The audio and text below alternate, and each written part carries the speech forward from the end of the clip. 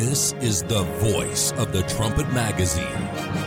News, economy, politics, trends, discovery, health, family, the Bible, the future. This is Trumpet Hour. Hello there. I appreciate you joining us today. I'm Joel Hilliker. You have noticed the rising food prices, the rising gas prices. You've noticed empty shelves in the grocery stores, common items that are no longer available. These really are increasingly common realities in the world today. In our first segment, we're going to look at a place where these trends are far more advanced, where there are hours-long lines to fill up your gas tank, fuel shortages causing power blackouts, drivers unable to afford shipping product, businesses that are shutting down, families struggling to feed themselves. It gives you a preview of just how bad conditions will get if they keep progressing the direction that they're going right now. We'll hear a report from trumpet writer Richard Palmer about the terrible economic crisis unfolding in the Asian nation of Sri Lanka. Then Twitter. A fascinating tussle is unfolding over this social media giant as billionaire Elon Musk makes a bid to buy it so that he can turn it back into a platform for free speech. It's brought discussion about big tech censorship into the spotlight, and we'll hear a report from trumpet writer Andrew Miller about this. For our third segment, we'll talk about junk food and its effect on our bodies. Have you ever had a junk food hangover? There are actually some physical parallels between junk food and drugs and other addictive substances. We'll talk about this with personal trainer and holistic nutritionist Jorg Mardian. For the last word on today's show, we'll discuss one of the most important purposes for biblical prophecy. So to begin, Sri Lanka and the economic crisis that could be a preview of things to come for America and other nations. We'll now hear about this in this report from Richard Palmer. Sri Lanka is broken. Thousands queue daily outside petrol pumps for their ration of 4 gallons of fuel. Armed police by law guard each pump, stopping the fights. 8 hours a day spent queuing in the heat of the day lead to frayed tempers. Some have even died in the queues. Fuel prices have doubled. Vegetables are now 5 times more expensive than last year. Rice is up 30%. People have a choice: shop at a private supermarket or spend all day in the queue at a government-run shop where prices can be 3 or 4 times lower. At the other end of the scale, farmers can't sell their food. They can't get the fuel to transport them to market. Fuel shortages are also hitting the power industry. The government has ordered 10-hour rolling blackouts. Many are getting on with generators, which just makes the queues for fuel at petrol stations even longer. With prices rocketing up everywhere, everything shuts down. Rickshaw drivers can't afford petrol. They have no income, so they fall behind on their vehicle payments and lose their whole businesses. Print shops can't afford paper, so they close, sending all their workers home. Schools are shut because paper and books are too pricey. With budgets occupied with fuel purchases and basic necessities, people have little money left over for luxuries. Even the middle classes that were once comfortably off are struggling to feed their families. Sellers of non-essential goods no longer have any customers. People that once enjoyed holidays and meals out can no longer afford meat or even hot food. So many are taking to the streets. Sri Lanka is experiencing some of its biggest protests in history. Religious and ethnic tensions that had laid dormant now threaten to explode at any moment. The government is trying to crack down on protests by declaring a state of emergency, arresting opponents, and censoring what is said online. It's the worst economic crisis in Sri Lanka's history. Perhaps the most surprising thing about it is that so many of the factors there are also present in the United States. The crisis shows how things that we know are bad, inflation, debt, social division, can become nation-destroying problems. Sri Lanka's politics is dominated by one family, the Rajapaksas. Mahinda Rajapaksa first came to power as president in 2005. He's now the prime minister, while his brother Gotabaya Rajapaksa now holds the presidency. It looks a lot like nepotism, but the family says they're simply choosing the best men for the job. And it just happens to be that about 40 family members are the best qualified for various government jobs. In 2015, the Rajapaksas temporarily lost hold of office. They were accused of fraud and money laundering, stealing government money and stashing it abroad. The Seychelles and Indian governments promised to help track the funds. But then, on Easter Sunday 2019, the country took a very different turn. Islamist bombings killed 270 people. Suddenly, allegations of corruption didn't seem as important. Mahinda Rajapaksa had a reputation as a strongman who won the war with the Tamils, which ended in 2009, a decade earlier. That autumn, the Rajapaksas were back into office. The investigations were shelved. Sri Lanka is a democratic socialist republic, with many industries under government ownership, including things like the main electricity company and Sri Lanka Airlines. This gives the government access to a lot of lucrative jobs to hand out and a lot of cash. Widespread corruption then opens the door to foreign power. Someone willing to toss out lucrative jobs to family members is also the kind of person willing to channel funds to his hometown to shore up his local support. Under the Rajapaksas, many infrastructure projects were given to China without any form of competitive bidding. They were just handed to Chinese companies who were often paid above market price. Sri Lankan money flooded into what Forbes called the world's emptiest airport, the Matala Rajapaksa International Airport near the Rajapaksa's hometown of Hambantota.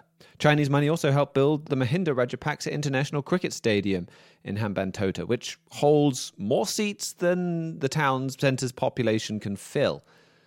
At the end of Mahinda Rajapaksa's second term in 2015, nearly 70% of the country's infrastructure projects were funded by China.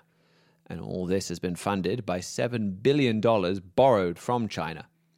Sri Lanka has become the poster child for China's debt-trap diplomacy. China lent Sri Lanka around $1 billion, for example, to build a new port in, again, Rajapaksa's hometown, Hambantota. And when the port proved unprofitable and Sri Lanka couldn't pay the money back, China took it over on a 99-year lease.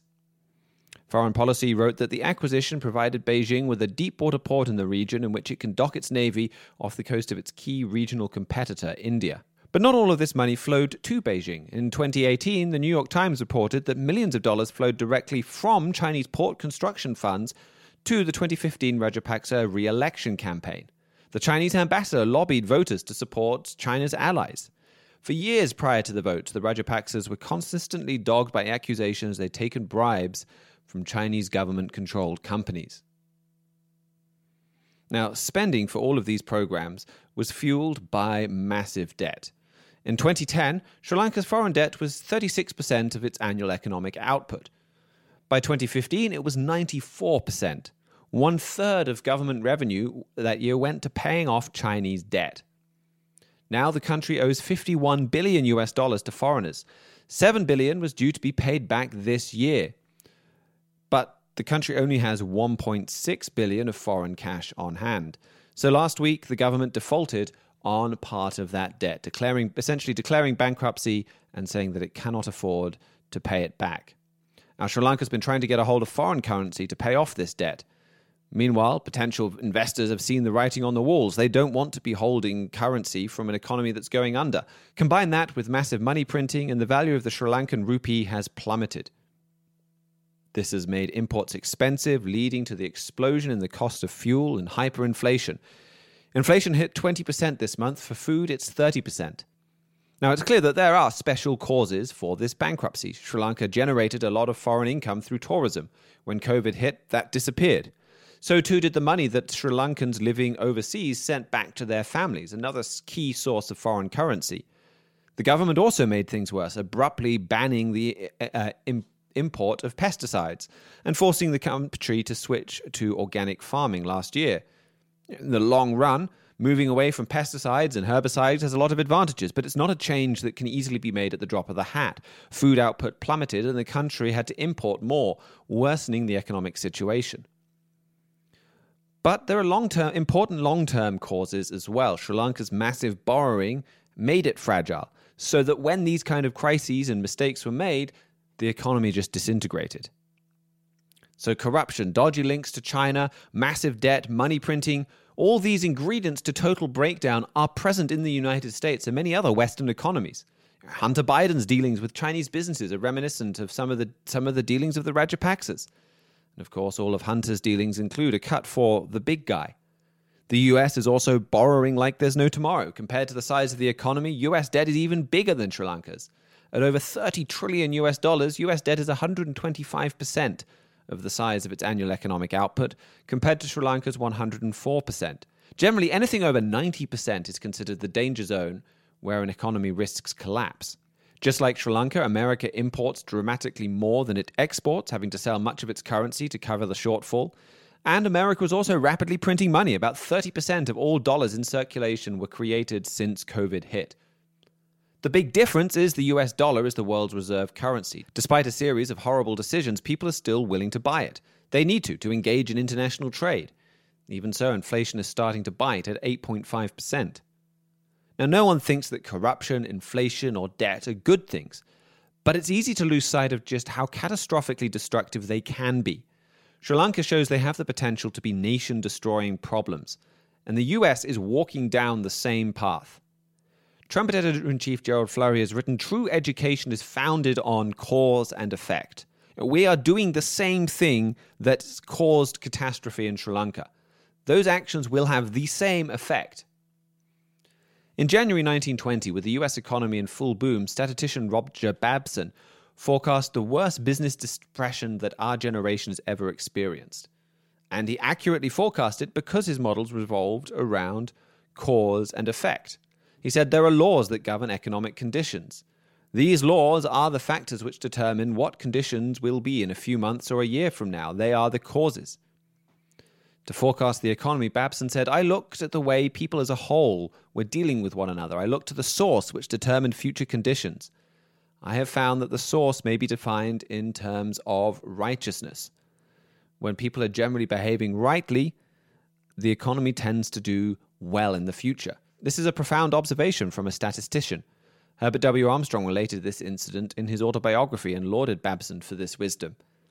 Now, it's clear that a lot of immorality and unrighteousness had caused Sri Lanka's collapse, and we are guilty of similar immorality here, and it will have similar effects. Soon all nations will be forced to confront this lesson, but you don't have to wait to learn it. You can apply principles that will cause prosperity in your life now. We have a booklet on that, Solve Your Money Troubles.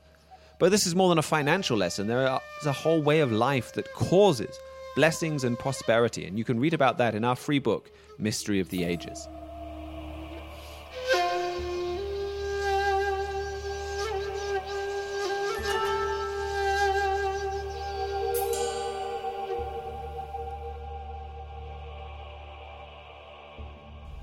Well, thank you very much for that, Richard. That comparison that you made between the United States and Sri Lanka is quite potent when you're talking about corruption and that quote from Roger Babson about the dangers in immoral business dealings.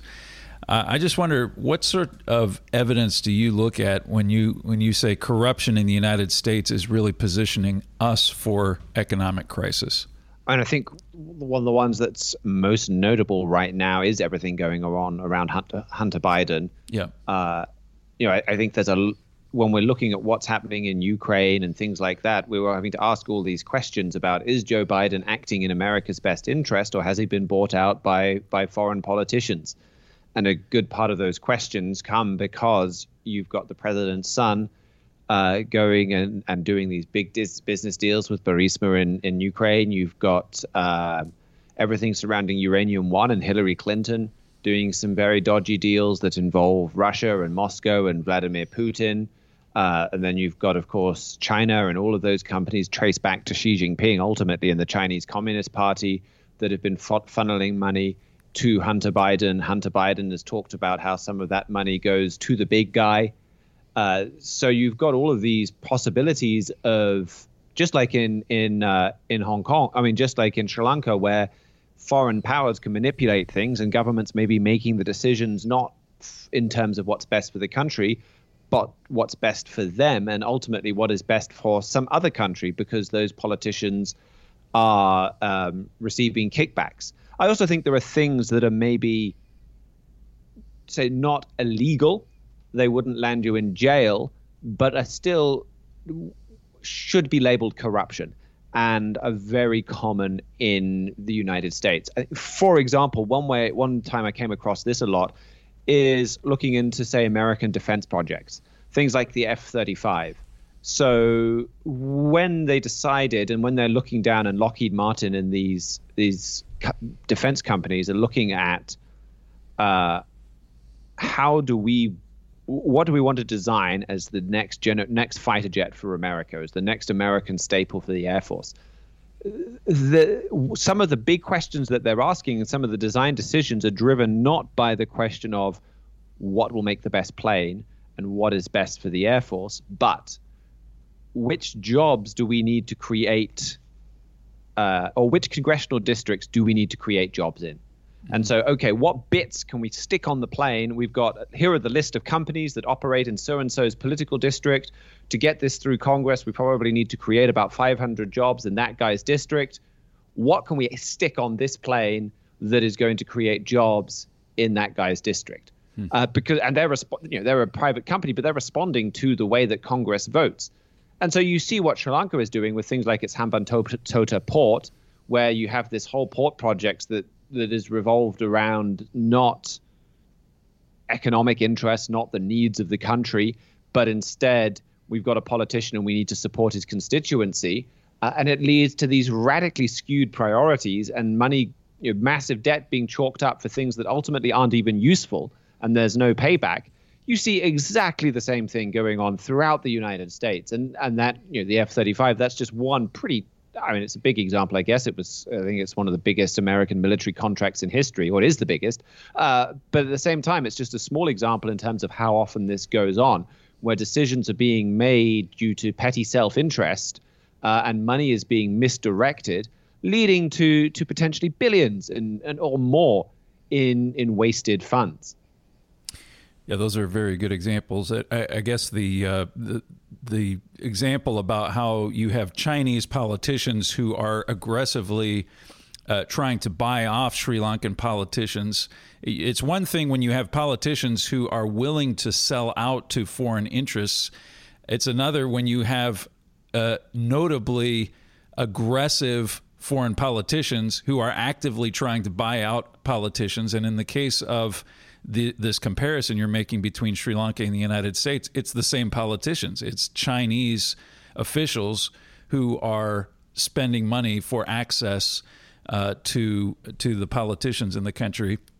I think even with all of the examples that you're looking at, there would still be people who just would not see a poorer, less developed country like Sri Lanka as being an example that we could really expect this same kind of thing to unfold in America, even with these factors lining up that you have described. I wonder if you could just talk a little bit about what Bible prophecy says to suggest this is actually a legitimate comparison. Sure. I mean, firstly, I think things aren't going to play out necessarily in exactly the same way, and certainly it's much easier for a less developed country, and Sri Lanka still was relatively prosperous, but it's still easier for a country in that position to kind of slide into bankruptcy than it would be for someone like the United States. At the same time, it's also more catastrophic when a big economy falls. So, I think just the point that we made about cause and effect is an important one. But you're right, the Bible does have a lot specifically to say about a massive shift in global economy. And when we're getting back to cause and effect, ultimately the Bible says that the cause for American prosperity is blessings, and blessings from God. And this is something that American politicians even used to acknowledge. Abraham Lincoln spoke eloquently about how America's gifts came not because of things they'd earned, but blessings from God. And some of that was given in the form, some of those blessings, part of those blessings was, say, just leaders that did keep certain financial laws and follow certain principles, but ultimately these were blessings from God. And the Bible says that these will be taken away. The Bible then goes on to describe a different power that God is rising up. Revelation 17 describes in military terms this power. Revelation 18 goes on to describe in economic terms this power. So God says he's going to take away these blessings that he's given to Britain and America. And our free book, The United States and Britain in Prophecy, talks about where these blessings came from, how they're already being taken away. And then instead, new economic power is going to raise up in Europe, and you're going to have Herbert W. Armstrong talked about how you'd have an economic crisis, and that would play a major role in this European economic power coming together, replacing America with a new economic system. So the Bible tells us how this is going to play out as well over the next in the future. Well, thank you very much, Richard. We've been talking with trumpet writer Richard Palmer about economic crisis in Sri Lanka. He wrote a trumpet brief about this. This should be going out later today. The title of that, Could America Soon Look Like Sri Lanka? Go check out that article and just look at the conditions that are prevailing in this Asian nation to see a preview of what may be happening in America and in other nations. Thanks again so much, Richard. We appreciate your insights. Great to be here.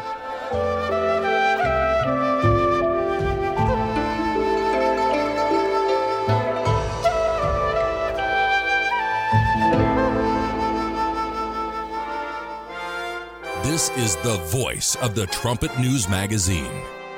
You're listening to Trumpet Hour. Will billionaire Elon Musk buy Twitter and stop its censoring conservative voices and turn it back into a free speech platform? We'll hear about this in a report from Andrew Miller. Only 4 years ago, Project Veritas caught Twitter staffers on hidden camera admitting that their company censored conservative speech using shadow banning. The policy manager of Twitter's Trust and Safety Council told an undercover reporter that the company was working on ways to ensure that specific people did not show up in Twitter users' information feeds. And a direct messaging engineer told another undercover reporter that the company was flagging tweets that mentioned God or America. Yet, for many prominent Democrats, this shadow banning is not enough. Barack Obama noted on April 6 that there is a demand for crazy on the internet before suggesting that tech companies enact regulatory measures to halt toxic information. Obama is now partnering with campaign strategist David Axelrod to save democracy from misinformation. Yet many Americans believe the type of censorship Obama is advocating is a greater threat to democracy than toxic information. Billionaire tech mogul Elon Musk gave a TED Talk only 1 week after Obama spoke about disinformation's threat to democracy, and his statements were the opposite of Obama's comments. Musk announced that he wants to buy Twitter, privatize it, and turn it into a bastion of free speech. And here's a clip from Musk's interview with Chris Anderson. This is not a way to sort of make money. I think this is. It's just that I think this is. This could. My strong intuitive sense is that having a public platform that is maximally trusted and broadly inclusive is extremely important to the future of civilization. Many conservatives hope Elon Musk will reactivate Donald Trump's Twitter account if he purchases the company, as Trump has been banned from Twitter ever since Michelle Obama wrote a letter instructing America's tech companies to stop enabling this monstrous behavior. Yet Trump has insisted he will probably not return to Twitter, even if Musk can buy it, because Twitter's become very boring. So whether or not Musk can buy Twitter, the battle over free speech will intensify. Obama knows the only way to stop Americans from finding out about election fraud is to censor those speaking about it. Meanwhile, Trump, Musk, and their allies know that the only way to preserve America's constitutional republic is to protect the First Amendment right to free speech enshrined in the Constitution. The U.S. Department of Justice and the U.S. Securities and Exchange Commission launched an investigation into Musk's business dealings after he purchased a 10% stake in Twitter. Yet some analysts think the Biden administration wants revenge against Musk for challenging its monopoly on determining accountable speech. Among these analysts is Fox News' Tucker Carlson, who said the following on April 14th. This is a company that exists to censor speech. That's its whole purpose. The Biden administration certainly understands this, and they've already made a move to intimidate Musk into backing off. Fox Business's Charlie Gasparino is reporting tonight that, quote, as Elon Musk offers to buy the rest of Twitter, a legal source tells Fox Business that the SEC and the DOJ have launched what he described as a joint investigation into a myriad of Musk regulatory issues, primarily involving Tesla. In other words, threaten to allow people to speak freely and we'll crush your businesses. Many Democrats feel like Washington Post columnist Max Boot, who said, I am frightened by the impact on society and politics if Elon Musk acquires Twitter. He seems to believe that on social media, anything goes. For democracy to survive, we need more content moderation, not less. So these Democrats want to win the battle of ideas by ensuring they are the only ones allowed to speak. Musk is right to warn that censorship poses a civilizational risk. If left-wing activists in a few swing districts can steal an election with fraudulent ballots and then hide behind tech companies that prevent people from broadcasting the truth, America is not truly a democratic republic. In the words of Dr. Peter Navarro, we have moved dangerously in what seems like a nanosecond from a full and vibrant American democracy to a communist, Chinese-style, cancel culture police state guarded by a collective social media oligopoly that is beyond our control. Yet despite the power that America's communist-style cancel culture police state wields over what people watch and read, Bible prophecy indicates that the 2020 election will be overturned. Trump editor-in-chief Gerald Flurry explained in his article What Will Happen After Trump Regains Power that President Trump will return to power, but the indication is that regaining office may take considerable work. Donald Trump will have to fight for it. It doesn't have to be military action, but it certainly could.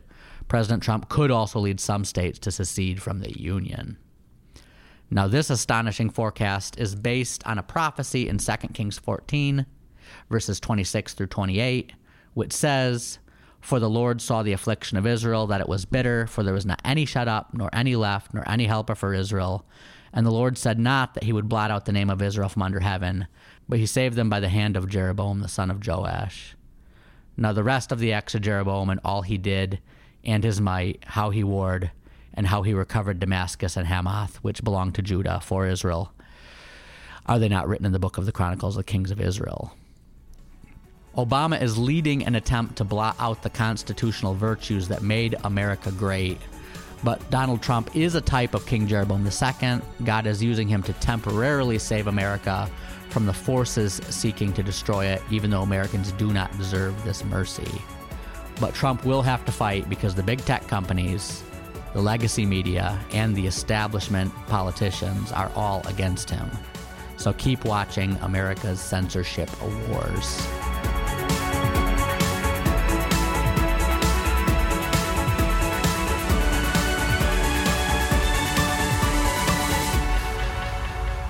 Thank you very much, Andrew. I do believe the way that the left has responded to this takeover bid from Elon Musk, it shows just how unhinged they have become. I mean, they're accusing him. I saw one clip on MSNBC where they said that Elon Musk is a white supremacist and that he's actually pining for the glory days of apartheid in South Africa and trying to bring that to America. I mean, just absolutely nonsensical, illogical statements. Or they're saying that this is a classic move of dictators and authoritarians, that they're always trying to open up free speech and people to just say whatever they want to say. You had the one quote from the one individual who said, we actually need more control over speech, not less, in order to preserve our democracy. These are truly bizarre statements. Yeah, it is really bizarre, especially I find it ironic, the fact that, like, up until just recently, it didn't seem like the radical left had much against Elon Musk. I mean, the only time you heard about him was when I mean, the transportation secretary was telling us how that we can all solve the rising fuel prices crisis if we all go out and buy a Tesla. Right. And so it seemed like the Biden administration had a lot invested in Musk because they wanted to buy all his Teslas, and so he can stop using gas-powered cars. And so it's been a really kind of turned on a dime. And like you said, it is just bizarre. I mean, I think I've seen articles, from the more left-wing magazine like Salon or The Guardian, just talking about how dictatorial and demagogic and authoritarian is that Musk wants to buy Twitter and stop censoring people. Right. It's basically it's like anyone who believes in freedom means that we need a board of directors at Twitter that can shadow ban people at will, which you just stop and think about it for a minute. You don't have to stop and think about it too much to know that doesn't make any sense whatsoever. Even Barack Obama's comments about we need to censor more information to save democracy, and it's like I'm pretty sure the last time unless the Oxford English Dictionary, I haven't seen the 2022 edition, but the old one used to say that democracy was rule by the people. Not, and then you're talking about well, if the people make a bad decision, we just need to make sure that we're controlling what information they hear. It's that doesn't sound like saving democracy. That sounds like transforming America into an oligarchy or a technocracy or a socialist central planning committee. It's the person fighting for democracy is Elon Musk. He's just let the information out there and let your average voter decide what they want to do. I find it fascinating that Elon Musk, you look at the kinds of projects that he pours his energies into, and he really has transformed the automotive industry. He's trying to create rockets that will enable the human race to populate Mars. He's a big thinker. He's digging tunnels so that we can reduce traffic in major cities.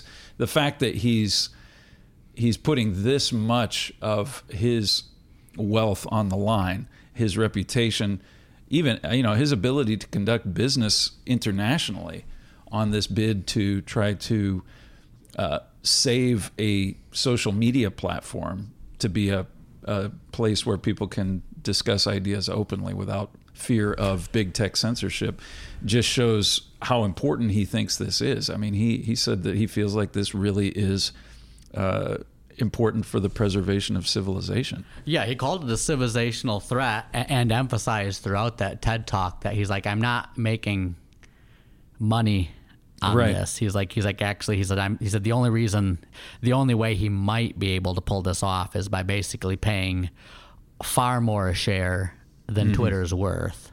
Yeah. And trying to get the board of directors to put their financial interest above their political ideology. But by doing this, I said he's probably going to lose.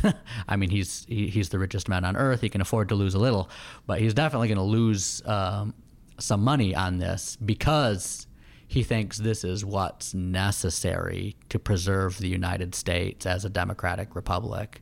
Well, it's definitely brought these questions right out into the public discourse. And like so many other things that have taken place over this last year, it's exposing a great number of people for the authoritarians that they really are, the way that they think. It's just being revealed in an extraordinary way. We've been talking with trumpet writer Andrew Miller about Elon Musk's bid to purchase Twitter. He's written an article about this. It's called Billionaire Tech Mogul Elon Musk Says Twitter Undermines Democracy. That should be up on the website soon. If it's not there already, go check it out at thetrumpet.com. And thank you very much, Andrew. Thanks for having me.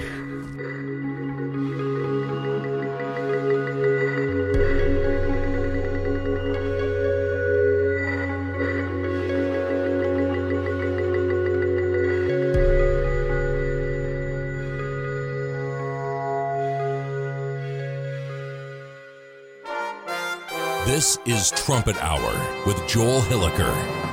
Do you ever feel terrible when you wake up in the morning?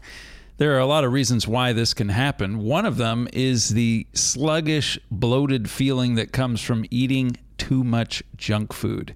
If you've ever experienced a junk food hangover, you have had firsthand experience showing how you are what you eat. To talk about this, we have via Skype from his office in British Columbia, holistic nutritionist and personal trainer Jorg Mardian. Hello, Jorg. Hello there. The junk food hangover. How does junk food mimic a hangover, Jorg? Well, junk food, as the name implies, is junk. So it runs the gamut from sickly sweet to salty, or it's heavy on rancid or trans fats. So basically, it just has junk in it. And as you stated, it leads to that phenomenon called junk food hangover. It's an actual reminder the next day that our appetite has overwhelmed our common sense. We've eaten too much of this stuff.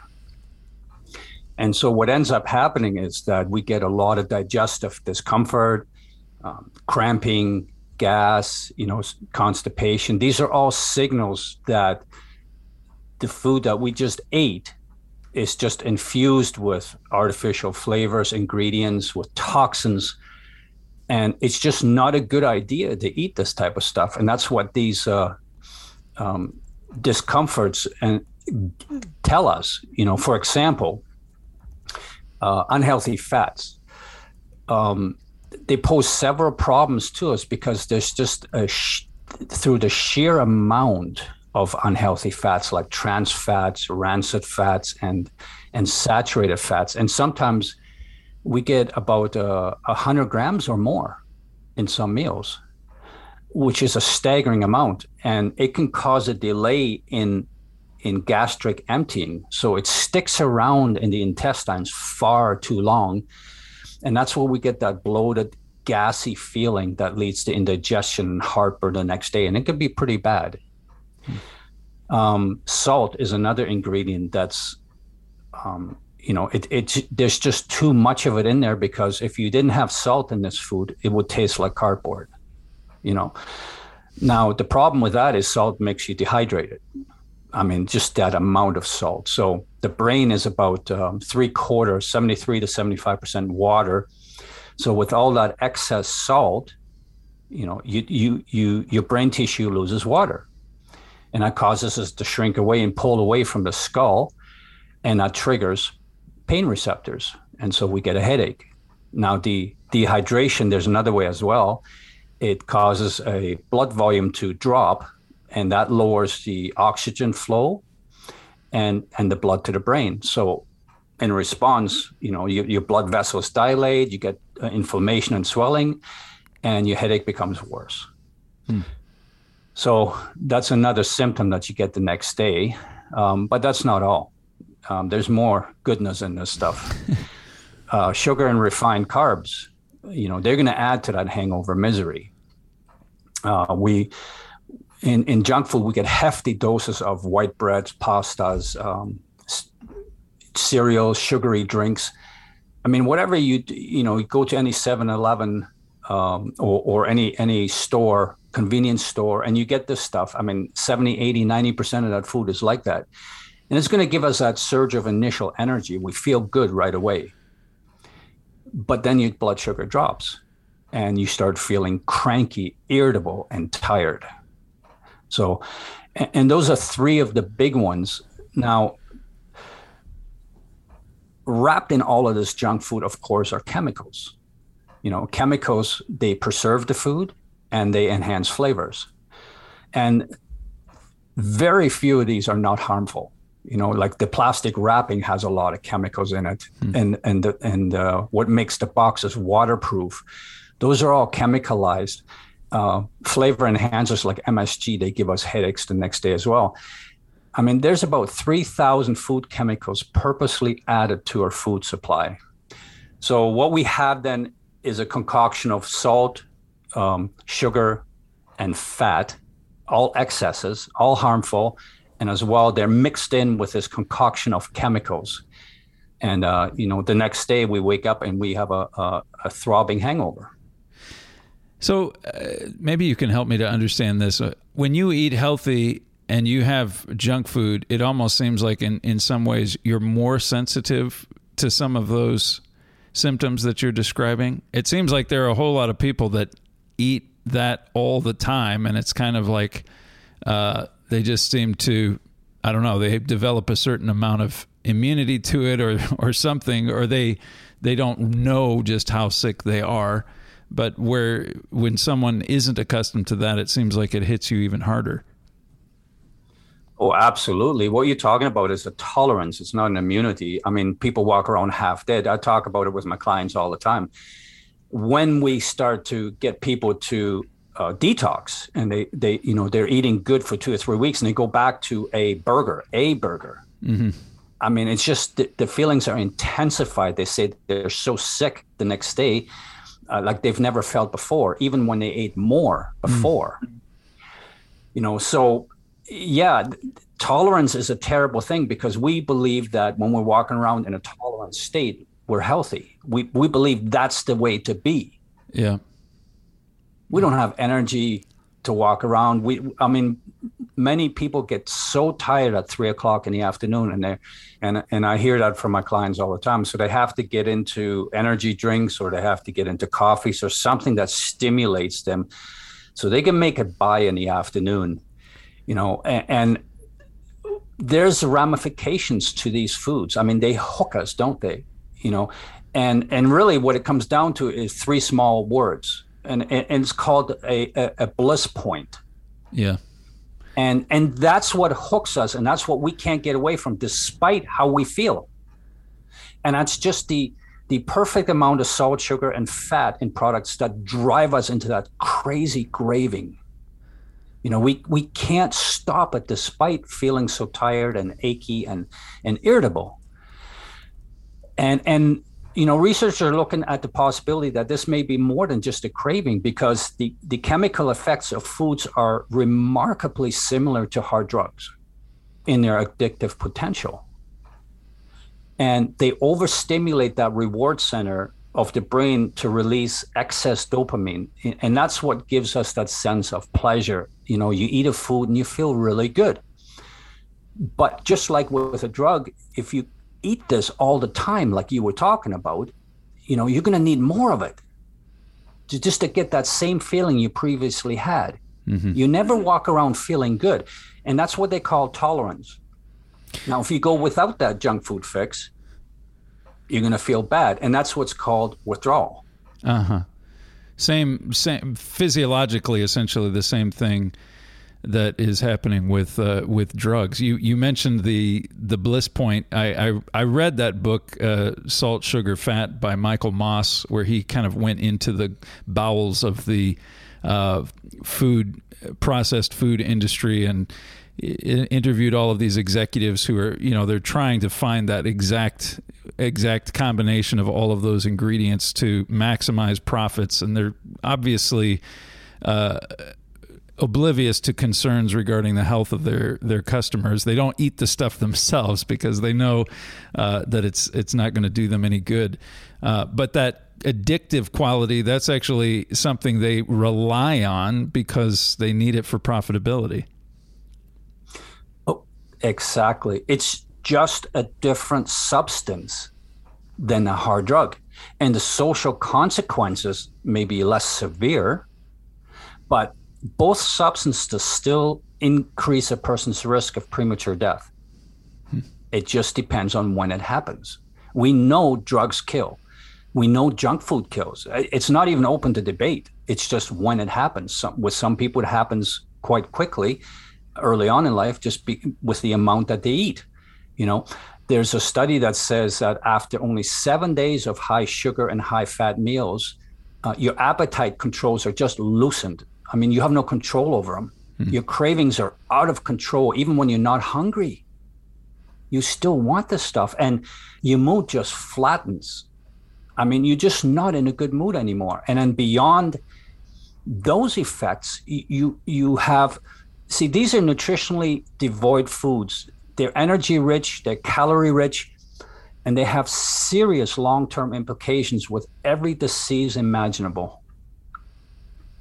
So this is something that most people fall into, these kinds of addictions, unwittingly, because this food is so omnipresent, and really it's cheap, it's convenient, it has everything that we that we crave, and even the taste and all of those things are engineered specifically to keep us hooked on them.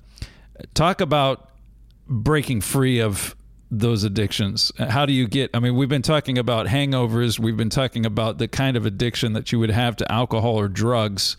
How do you break free of that when you talk about processed food?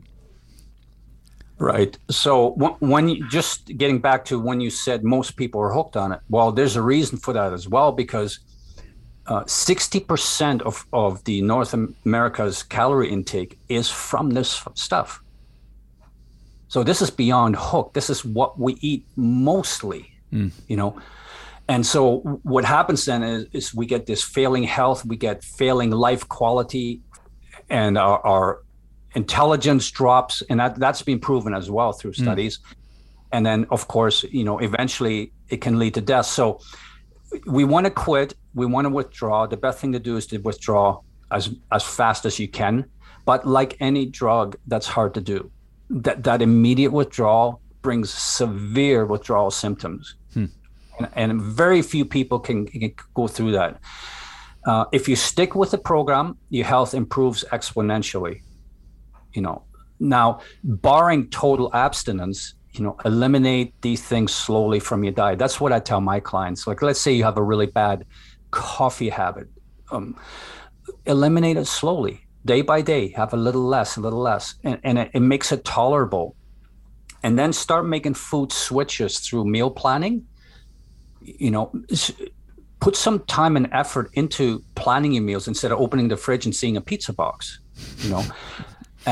And you also want to have a staple grocery list so that pizza box doesn't actually make it into your fridge. Right. So you have these healthy foods to stay prepared for things that come up at the last minute. And that's the problem, right? We're hungry, come home from work, and what's in the fridge? So we want to have foods prepared. Prepping on a Sunday for the week is a great way to do it, having all these little containers ready to go. So that helps you avoid that mindless snacking and eating anything that comes to mind. So you want to do fresh vegetables, unprocessed meats and fish, and whole grains like brown rice or oatmeal, not refined grains, because they're just going to add to the burden. And then if you're out at work, stash some healthy snacks in your bag or desk, and make sure you plan dinners ahead of time, so that it's your mind that does the planning and not your stomach. Right. So you want to decide that menu ahead of time, and then focus on balanced foods that help you feel satisfied. So you actually want to think about what a food does. When I'm eating, I started doing this. I said, how does this food make me feel when I eat it? Does it make me feel good? And that reduces your risk of food cravings, especially when you balance it against these junk foods. When you eat a burger, think about what it does, a burger and fries. Not just when you're eating it, because then you start to have that feel good, you start feeling really good.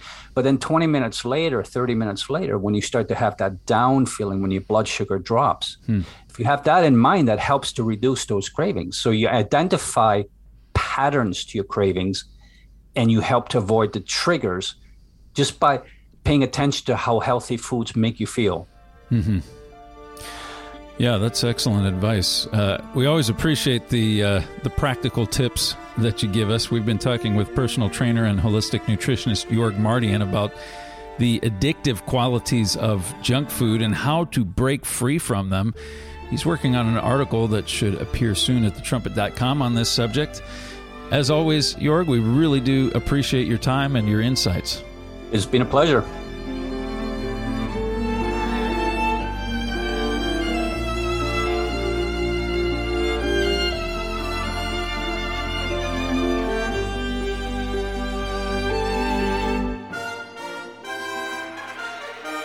It's time for today's Last Word.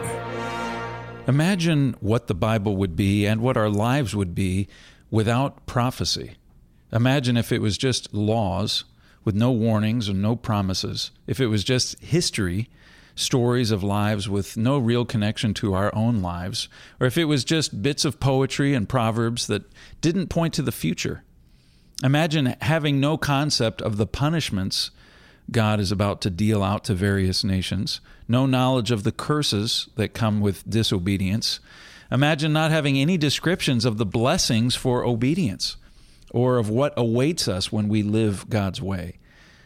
Imagine having no idea when Christ would return, or even knowing that he would return.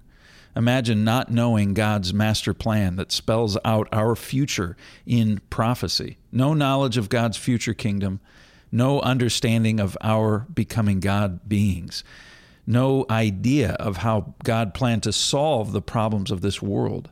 If you had no prophecy, you would really have no vision. God puts a lot of emphasis on prophecy in the Bible. We shouldn't overlook it. God intends prophecy to be an important part of our spiritual diet. I want to look at one reason for this in particular, and that is that prophecy reveals God the Father. Think for a moment about the prophetic image of Daniel 2. This is a preview of centuries, even millennia of history through the Babylonian Empire, the Persian Empire, Greek, Roman empires, even to the present day. God inspired this image, and then he brought events to pass over a period of millennia to ensure that they followed that pattern that he laid out. He set up kings, he raised empires, he destroyed kingdoms. This vividly illustrates the truth recorded in Daniel 4 and verse 17. The prophet Daniel says, "This matter is by the decree of the watchers and the demand by the word of the holy ones, to the intent that the living may know that the Most High rules in the kingdom of men and gives it to whomsoever he will and sets up over it the basest of men." When we see prophecy being fulfilled like that, it teaches us that the Most High rules in the kingdom of men. Prophecy shows that God is in control. Our editor-in-chief, Gerald Flurry, wrote this in his booklet, Daniel Unlocks Revelation. The Daniel 2 image didn't just evolve.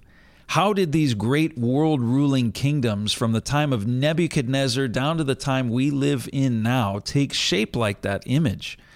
The only way that is possible is if God shaped it and molded it to prove that he rules in the kingdom of men. That image teaches the greatest lesson mankind could possibly learn. God has given man 6,000 years to rule his own way, but still makes certain that all events are shaped by his master plan. He forces events to shape the Daniel 2 image and work out his plan. He rules in the kingdom of men today. What a lesson.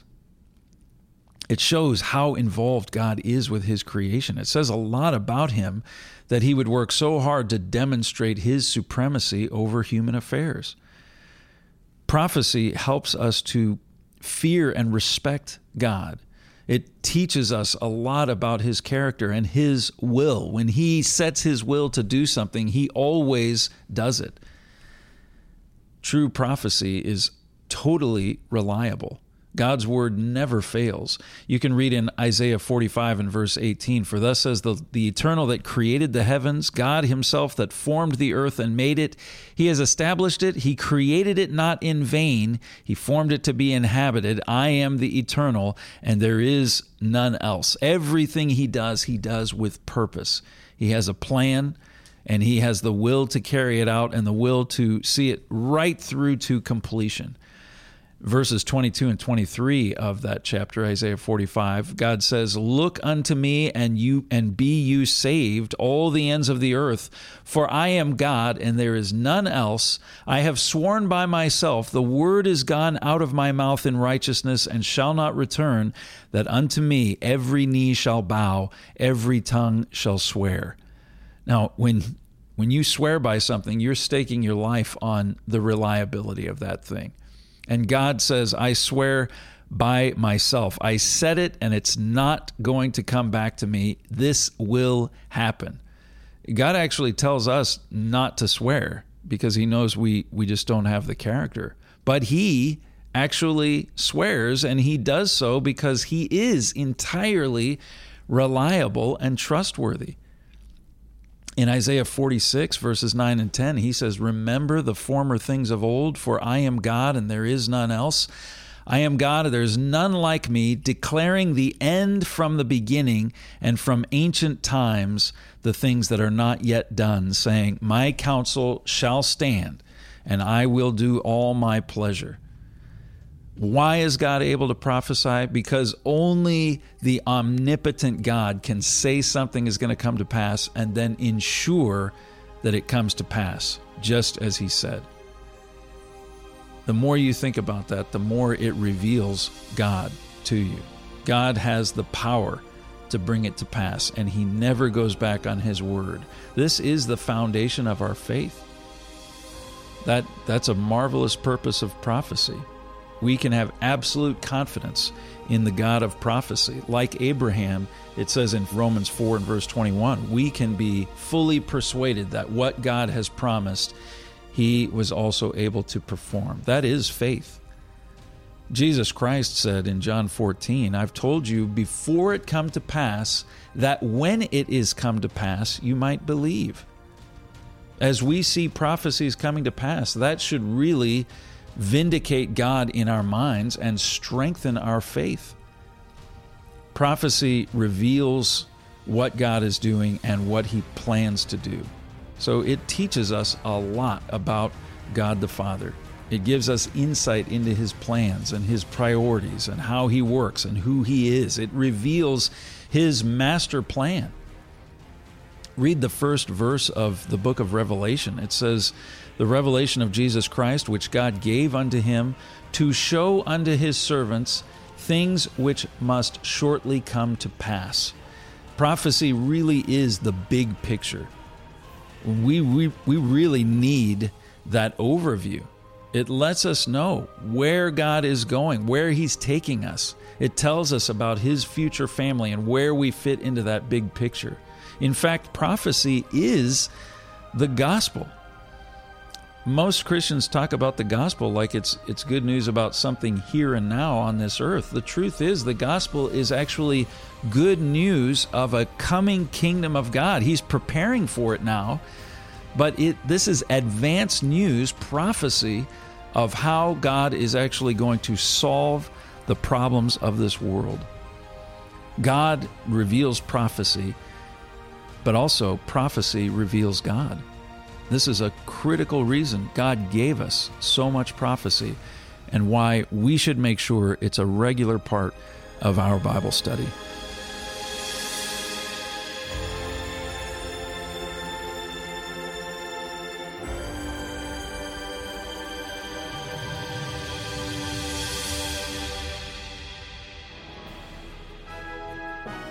I'm Joel Hilliker, and that will do it for today's Trumpet Hour. You can send me any thoughts on today's program to letters@thetrumpet.com. Thanks to my guests, Richard Palmer, Andrew Miller, and Jorg Mardian. Thanks to Nick Irwin and Dwight Falk for engineering and production. I'll leave you with this thought from Steve Jobs.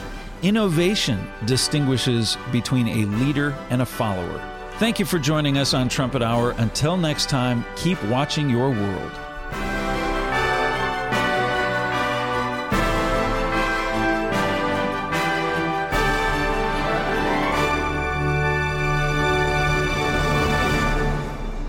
You've been listening to Trumpet Hour on Trumpet Radio, 101.3 KPCG, and online at kpcg.fm.